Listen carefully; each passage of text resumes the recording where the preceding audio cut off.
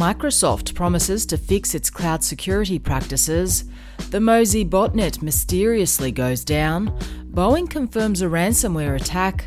And the new CVSS-v4 vulnerability scoring system is out. This is Risky Business News, prepared by Caitlin Campanu. Today is November 3rd, and this podcast episode is brought to you by vulnerability management and analysis platform Nucleus Security. Microsoft President Brad Smith has made a public pledge that Microsoft will improve the security of its cloud products. Named the Secure Future Initiative, the company's commitment comes after hackers have regularly exploited Microsoft products for attacks on government and private sector entities.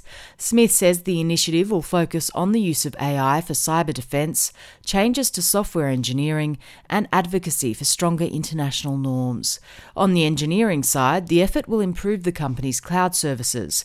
This includes changes to software development processes, identity management, and faster response to cloud vulnerability reports. Microsoft will also improve its signing key infrastructure, which was compromised earlier this year by Chinese state-sponsored hackers.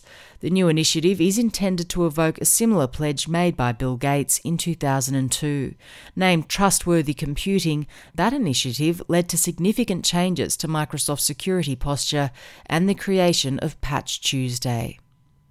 The Forum of Incident Response and Security Teams has released a new version of the Common Vulnerability Scoring System, the most widely used standard for rating the severity of software vulnerabilities using a score from 1 to 10. Known as CVSS-v4, the new standard is a major update from the previous CVSS-v3.1 that was released in 2019.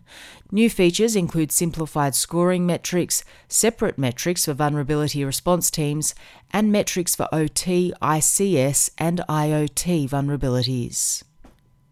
More than 300 cybersecurity experts, researchers and NGOs have signed an open letter asking the European Union to drop its new eIDAS regulations. These would force web browsers to automatically trust certificate authorities and cryptographic keys mandated by EU governments. Experts say these changes open the door to mass surveillance and the interception of encrypted web traffic across the EU. The latest modifications were adopted in closed-door meetings and added to the eIDAS text without public debate. Signatories of the open letter include Mozilla, the EFF, the Linux Foundation, Cloudflare, Fastly, and VPN providers. The Mozy botnet has disappeared for good after someone removed it from infected IoT devices across the world. The removal took place at the end of August, with infected hosts being first removed from systems in India and then from China. Security firm ESET says the Mozy takedown was executed with a kill switch component that was signed with the malware's original private key. The company couldn't say if the kill switch was activated by the Mozy botnet creators or by Chinese law enforcement, which detained some of the Mozy authors in June 2021. First spotted in November 2019, the botnet infected more than 1.5 million devices in its lifetime, peaking at 160,000 infected systems in September 2020. Airplane maker and defence contractor Boeing has confirmed that a ransomware attack has impacted its parts and distribution business. The Lockbit ransomware gang first listed Boeing's name on its dark web leak site on the 27th of October, before the company admitted to the incident. The gang claimed it accessed Boeing's network using an unnamed zero-day. A threat actor claims to have hacked and exfiltrated data from Advara, a major provider of IT services to the US healthcare sector. The attack took place on the 25th of October. The threat actor says they plan to leak the data after the company refused to negotiate or pay a ransom. The attack has been claimed by one of the Alpha V ransomware affiliates, and the company's name was listed on the Alpha V dark web leak site on the 1st of November. The European Data Protection Board has banned Meta from processing and using the data of EU users for targeted advertising. The decision applies to all Meta sites, such as Facebook, Instagram, WhatsApp, and its advertising services. The EDPB says Meta has failed to obtain the explicit consent of EU users to use their data for targeted ads. The EU-wide ban was imposed at the request of the Norwegian Data Protection Agency, which has been investigating the company. 7 of China's top social media platforms have jointly announced that users with more than 500,000 followers will have to list their real names in their profiles.